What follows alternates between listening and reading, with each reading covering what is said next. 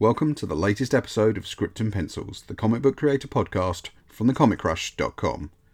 I'm your host Paul, and before we start this week's show, just a quick reminder that our Patreon helps keep the site and our podcast running, and just $2 a month means the site stays ad-free. If you like what we do and want more great content, follow us on Twitter at @thecomicrush, like our comicrush.com page on Facebook, and check out our other great podcast, From Panels to Pictures, on Spotify or on the site, thecomicrush.com, where you can stream or download all our pod content. You can follow me at ManReadComic on Twitter and Instagram. This week's guest is Helen Mullane, who after a career in the film industry that included co-producing the 2000 AD documentary Future Shock in 2017, made the move into working on her first passion, comic books, and has written Nicnevin and the Bloody Queen, which is out now from Humanoids Publishing. Nicnevin is an evocative, atmospheric tale of folklore in the modern world. It was drawn by Don Reardon and Matthew Dow Smith, coloured by Lee Lothbridge, and lettered by Rob Jones. It also features a cover by Jock. You can follow Helen on Twitter at SuperMegabot, and the book is available digitally from Humanoids and Comixology, and physically at all good comic stockists everywhere. Now, on with the show. So, Helen Mullane, thanks for coming on the show. I absolutely loved the book. It was a fascinating read and a trip through... Is it Scottish folklore that it's kind of based on? Yeah, so the story is all set in the borderlands between Scotland and Northumberland. It's an area that's really rich in folklore. And there's these three hill forts that feature in the story that are real places that really do have a history of the folklore that's in the story. So yeah, so it's all really locally kind of based and like centred on its geography. Did you start with the folklore? I mean, did you just kind of happen upon these stories, and then it started to gel into a comic, or was there an idea to do a comic about something to do with folklore first, and then you kind of went searching for stories to use? The story started with kind of a vibe and atmosphere. I knew the kind of story that I wanted to write, and I knew who I wanted to write it about, this central character, Nissy, this kind of disaffected teen. So I had these certain elements that I knew that I wanted to hang off of folklore, and I knew I wanted to hang them also off of geography, but I didn't have the specific of those things. So I went into a quite intense period of research in order to find places that had folklore that could serve this story, that could become this story. So I think it's a bit of a kind of backwards way of doing it in a certain way. I kind of started with a vibe and then kind of progressed to a story. But I found, I had to find, for what I wanted to do, I had to find locations that had stories that I could then kind of feed off of in the narrative. Were you sort of student of folklore anyway, for your own kind of pleasure, or for sort of any sort of previous education you had, or was this your kind of first time delving into this sort of thing? I'm really, really interested in folklore in general, especially Irish folklore and you know, all around the British Isles also. So that's something that's always interested me. Like, even when I was a kid, many of my favourite books would kind of deal with those themes. I was a really big fan of Alan Garner, for example, who wrote this book called The Owl Service. I know it, yeah. I mean, it's an amazing book, an amazing TV show as well, that it got adapted into. For those that don't know, it's all based around this real Welsh myth, and Alan Garner imagines this teenage love triangle, which is kind of is an echo of a far more ancient story, and that was like a direct inspiration to me. So I wanted to not ape like the story of what he was doing, but ape that kind of the idea of having a real place and a real story that then echoes through the ages.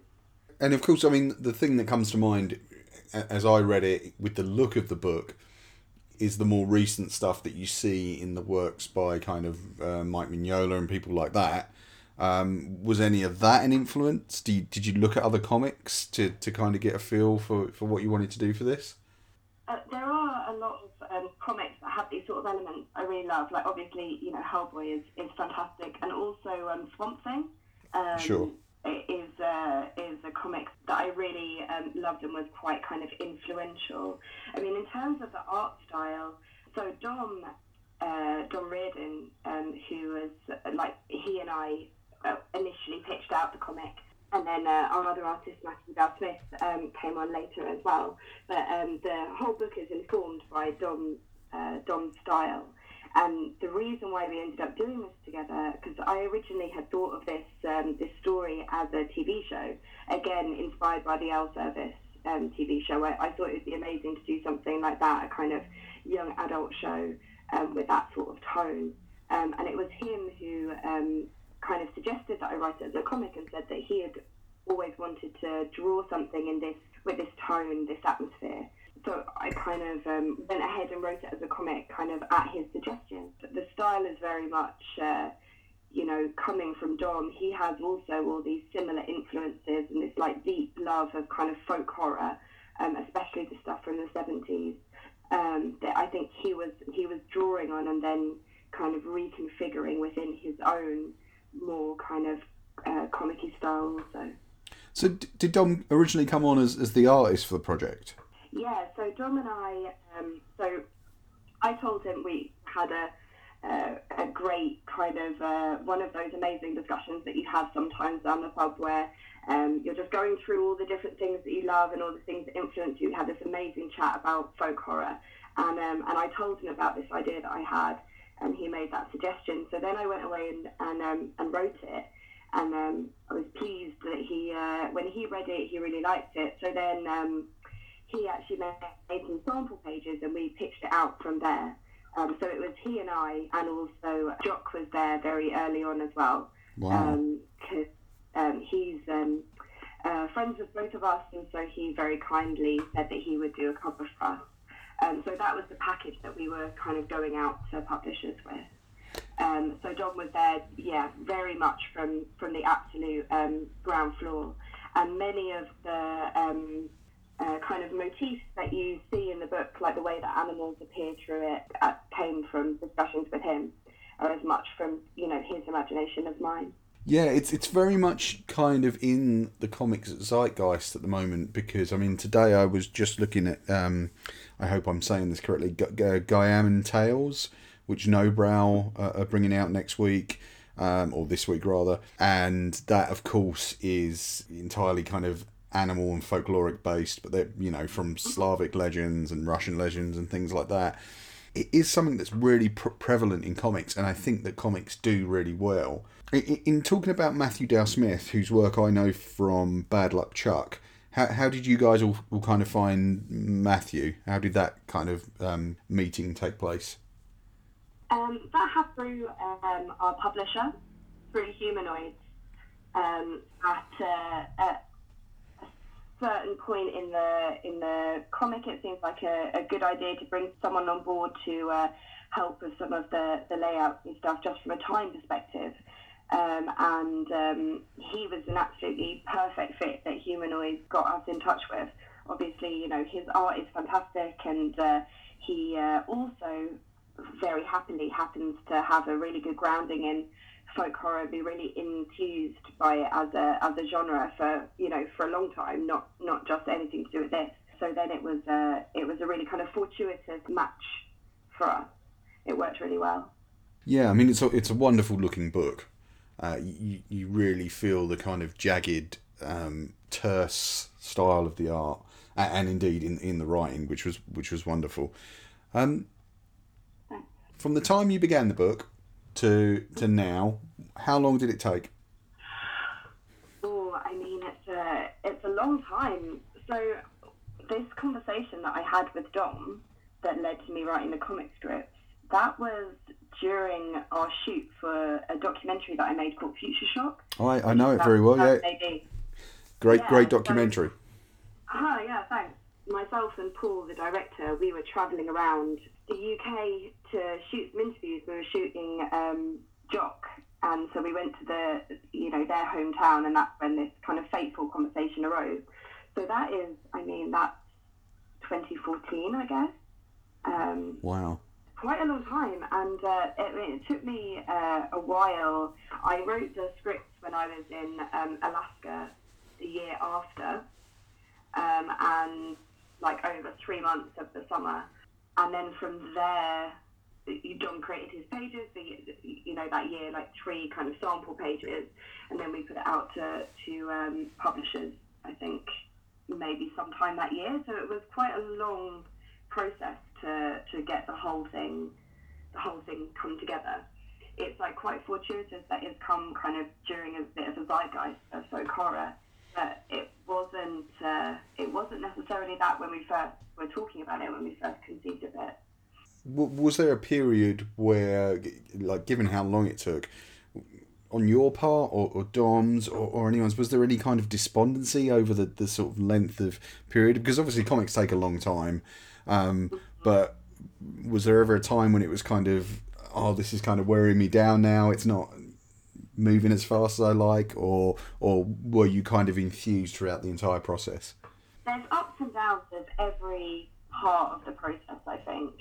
The kind of period of trying to find a publisher for it, that's quite long, and you kind of start out really gung-ho, like, yeah, that's fine, we just continue, we'll just pitch it to everybody. And then there comes that kind of period where you're like, oh, is no one gonna bite on this book? Is no one going to kind of pick up what we're putting down? But then when you at last do find somebody, and then it ends up being just an absolutely perfect fit, then you're kind of up on cloud 9 again. So I think that almost every kind of part of the timeline has its fallow period where it seems like things will never come together, but kind of followed by this period of elation when the next kind of hurdle is jumped, the next stage is reached. And it feels kind of unreal almost that, as we're recording this, we're recording it on Monday the 9th, and tomorrow it will be out in the States, and that just feels surreal at this point, but in a very good way. Yeah, and hopefully not anticlimactic or kind of, I always think that the pleasure sometimes is in the making of the thing, and then once it's out there, creative people tend to kind of lose interest a bit. I don't know. I don't know if that happens to you. I kind of, whenever I try and make something, I've kind of, once it's out, I've lost interest. I'm out of there, Yeah, I know exactly what you mean. Like, for me at the moment, it's all very exciting. And I should say, actually, like, with regards to your last question, like, there was never a time, I think, even in the fallow periods of the production of the book, that I didn't kind of believe in the book. Like, somewhere kind of deep in my soul, like, I knew it was, I just believed in it. I knew it was going to kind of happen and it was going to be cool in the end. But definitely there's that kind of struggle where, not struggle, but there's the fact that you are thinking of like the next thing and other stories, and I really want to do this and I really want to do that. But of course you have to focus on the thing at hand and make sure that that's as good as it can be before you really move on fully, like mentally and emotionally, to the next thing. Mm.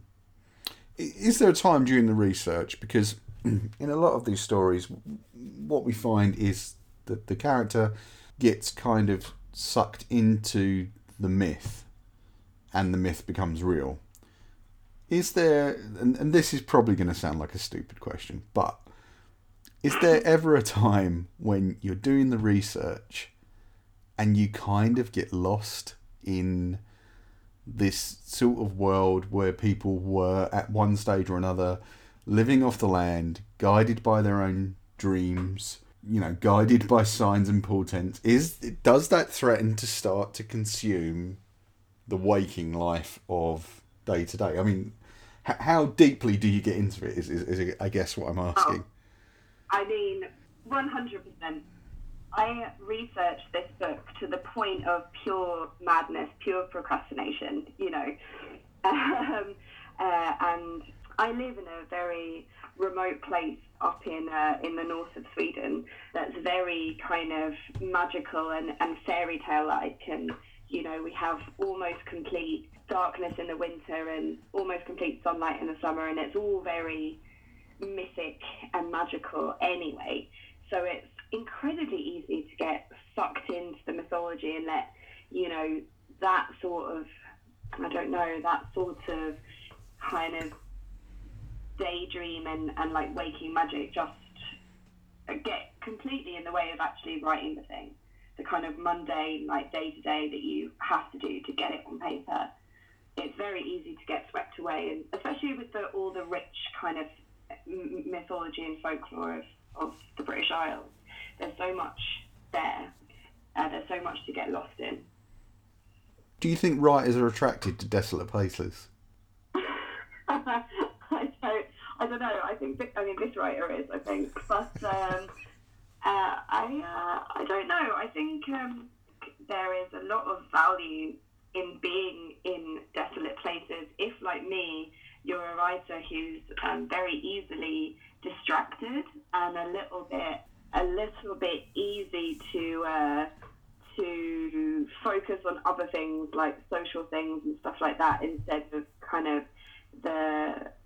of focusing on the kind of job at hand. So for me, being in like very remote places is on many different levels a very kind of wise thing to do if I'm going to be productive. Yeah. I think it goes for many easily distracted writers. Yeah, I guess the outer life does sometimes get in the way of the inner life, and for writers, the inner life is probably more important, right? I mean... Yeah, exactly. Where I live, it's very easy to find a lot of time and space to let your brain just be free to think weird thoughts, and then, occasionally one of them will be, interesting, and it'll be like, oh, okay, let me just kind of examine that further and see if there's something there. Am I right in saying this was your first comic? Yeah. But you'd read a lot of comics. I mean, you made the 2000 AD documentary, so you're quite well schooled in the medium, I assume. Yeah, I've been reading comics, all as long as I can remember. I'm a really big comic fan. Did you ever imagine, like when you were young and you were reading comics, I'd like to do this one day? No, I think it didn't feel like something that was in reach or something that was, relevant to me. And even, to be honest, writing my own stuff wasn't something that felt like it was something that I should do until really just in recent years. I did some work in film development. I worked in film marketing for many years, but in film development, and got a chance to work with people's stories and realised that it was something that I, had a knack for, pulling apart people's stories and seeing what made them work and not work. But it wasn't until later that I kind of gained the confidence to think that actually being the one that was writing the story rather than kind of doctoring it was something that I could do. Yeah, so I mean, The Bloody Queen is the first long-form thing that I've ever written on, as my own thing. So from that perspective as well, it's a very special thing to me. Do you see yourself going back into this medium again? Would you like to kind of start on a new comic straight away, or would you like to kind of take a break and then maybe circle back to it a bit later on? No, absolutely. I'm all in on writing comics. This has been such an amazing experience, and it's such a fun medium to write in. It's so satisfying. You've got these small teams of creative people. So in this case, we were talking already about Dom and Matthew, but also Lee Luffridge, who did the colours, and Robin, who did the letters. It's this small kind of team of people who are each taking this material and kind of filtering it through their own kind of creative mind, and kind of giving back a new version that's better than the one before. And it's also kind of self-contained and so achievable. I have so many things that I would like to write as comics, and I mean, it's some things that I've been mulling over for years as TV serial or film ideas. Even those I'm kind of repurposing for this medium, because I think it's just kind of opened my eyes and made me think, why didn't I do this before? There's a lot of people who kind of frown on going back and repurposing things that were originally designed as films or TV shows for comics. I personally think any way to get the idea out there is great, because not everything is going to be able to be done in these ultra expensive mediums. Comics are still costly to produce, but they're certainly more manageable than, say, a season of a TV show or a movie. Do you think that a good idea can cross boundaries into any medium, or do you think there are some ideas that are just meant for certain forms? I think that it's a problem when people say, for example, write or create comics and only as a pitch, basically, for a movie or a TV show, and they don't really respect the medium itself. And I think that's kind of different from having an idea in one medium and then deciding to bring it to fruition in another. But I think that that there are definitely some sort of specific storylines that work particularly well in one medium or another. Like, I guess a good example is Watchmen, of course, which is something that is much discussed. But Watchmen, the story of Watchmen as it exists, is made to be a comic, is, in my opinion, perfection as a comic. Absolutely. And uses all these unique things that only comics can do to tell its story. So then when you get to the end and it all comes together, it's just an absolute body blow. It's amazing. When they try to make it as a film, even in a very literal kind of adaptation, because they were trying to literally adapt it, blow by blow, except for certain things that they've changed for some strange reason, it didn't work, because they were trying to make the comic into a film, and you don't make the comic into a film. You can maybe make the story, you can readapt the story, but not just to translate frame by frame into a film. The mediums are not exactly the same. But then when they made this TV adaptation recently, then they conceptually took things from this Watchmen world, but they really did reimagine them in a way that utilised the form of a TV show in the way that Alan Moore had utilised and Dave Gibbons had utilised the form of the comic in the original book. For me, it feels like a really good example of what does and doesn't work when you're looking at the same thing through the prism of different mediums. Yeah, and I think in the case you mentioned of Watchmen, it's spot on, because slavish adaptation does not help that. It needed to be reinterpreted, and I completely agree with you there. Is there ever a thought in the back of your mind, I'd like to see Nicnevin made into a show or a film? I mean, given that you originally wanted to do it as a show, is that something you'd still like to see? Oh yeah, definitely. I'd really, that would be really cool, wouldn't it? Yeah. But I think, to see it one day as the sort of kind of YA TV show that I had originally thought about would be particularly cool. But if it did get adapted, then I would hope that whoever would adapt it rather than just try and reproduce it on the screen. Sure. I think that's where a lot of comics initially in the sort of early stage of the sort of current boom went wrong, was, as we talked about, the kind of the solid adaptation rather than the reinterpretation of the material. Yeah, I think you have to reinterpret, otherwise what's the point of doing it? If you're not bringing anything new to the table, then why do it at all? And I think one of the great pleasures of a lot of comic book movies is their ability to mix and match elements of decades of comics.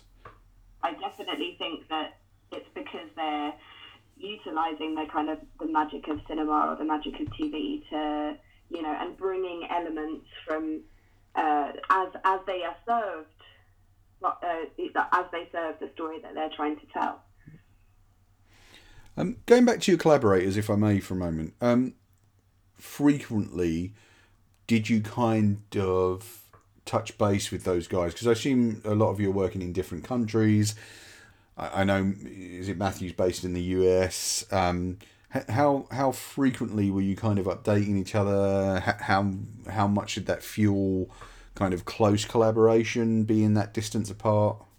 So we chatted quite frequently about different kind of aspects of the comic, and me and Matthew had one particular kind of really long Skype chat that was really great and kind of got on the same page and everything. So yeah, it was we were pretty well in touch and chatting to each other, but then again, like you say, we were all very kind of remote and in different time zones and things like this. So then it would also just be regularly kind of delivering pages, this sort of kind of regular schedule that you kind of upkeep. My scripts had been, for the most part, written before the book got commissioned. So there was also a process of once the first kind of passes of lettering came in, there was a process of rejigging certain things to kind of fit in with the book as it was developing. And then during that time, there was kind of a lot of chatting back and forth about what's the best thing to do. Also with our editor, Alex, at Humanoids, who was fantastic at pulling everyone together and making sure that everything kind of kept rolling as it should. How far into the process were you when Humanoids came on board? I had written the scripts, and at that time it was separate scripts because I wrote it as like 4 issues, and Dom had done his 3 sample pages, and Jock had not drawn a cover, but he had said that he would, and that they came on at that stage. There have been a fair few changes to the scripts since Humanoids came on, but it was at a very early stage, I guess, that they picked it up.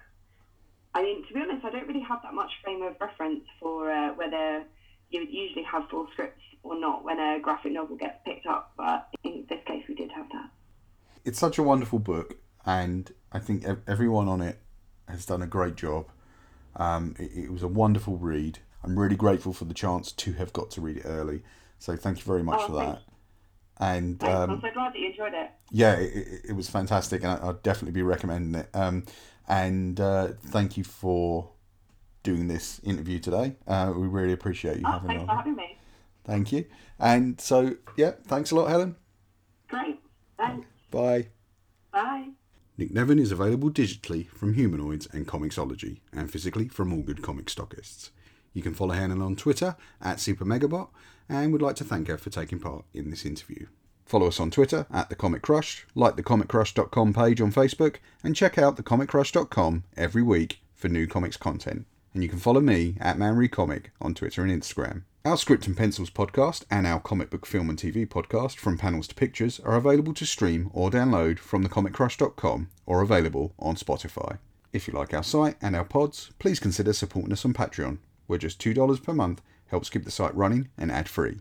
Thanks for listening, and we'll see you next time on The Crush.